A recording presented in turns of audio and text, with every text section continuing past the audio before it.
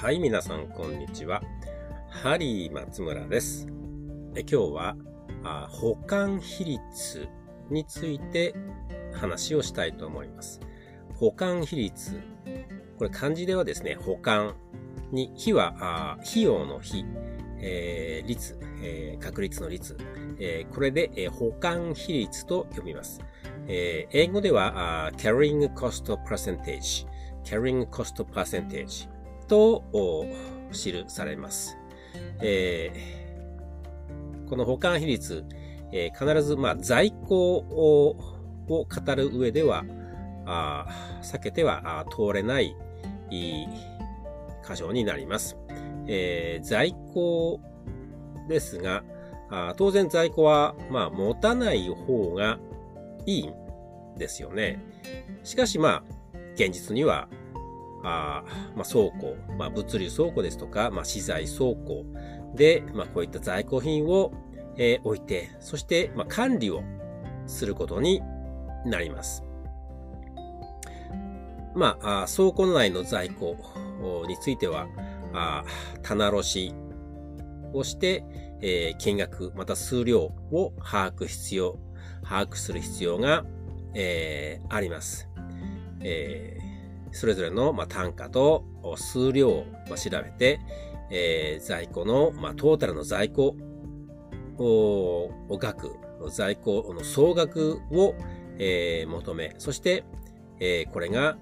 例えば期首在庫ですとか期末在庫の金額になります。一般に在庫は期中在庫、期の中の在庫、期中在庫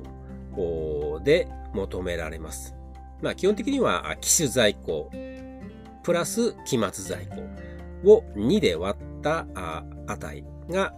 期中在庫となります。さあ、こういった在庫なんですけども、実はですね、保管費と呼ばれるコストが別にかかっているわけです。これにはどんなコストなのかですね。例えば、こういった貯蔵保管に必要な設備費とか光熱費など、例えば自社倉庫の建設費ですとか、倉庫の減価償却費なども、この中には含まれます。また保険料、これもコストかかりますね。倉庫への保険というのは一般的にかけられます。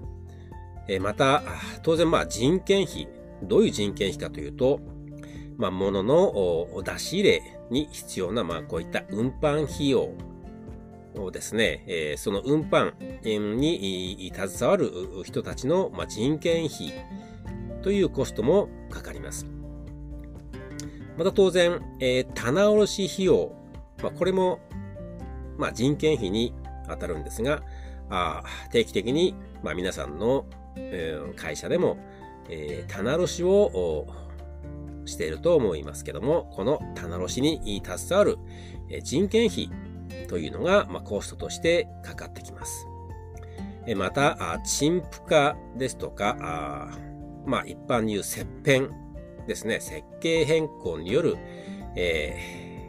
いらないもの、また目減りとか、場合によっては、盗難ですとか、大腸との差異による損失処理、一般に会計では帳消しというんですけども、そういった処理された費用ですね、処理された金額もこういったコストの中に含まれます。また最後に資本の費用というものが考えられます。例えば、今ある在庫なんですが、この分をですね、こういった資本をですね、こういったお金を何か他のものに投資することによって、得られるリターンですとか、この資金の調達、借入金利ですとか、なんて言うんでしょうか、在庫金額を、他のもっとクイックなリターンがあるような、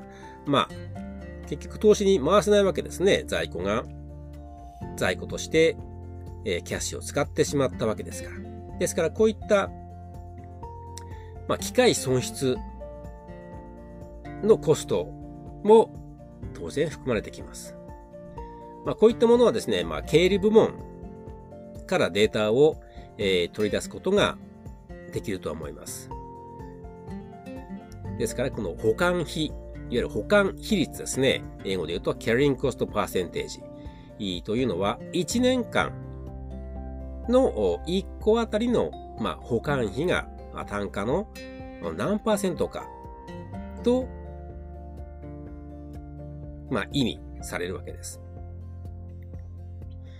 例えば事例を挙げますと、日用雑貨用土品の、製造販売会社の、在庫、期末在庫は例えば、8000万円あったとします。ここの保管比率、先ほど言いました、いくつかの項目がありましたけども、経理の方からデータを、いただきまして、計算したところ、保管比率は 25% ありました。例えば、ある、製品、の単価が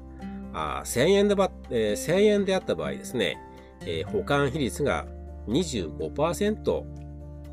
なわけですから、年間に1個あたり、単価1000円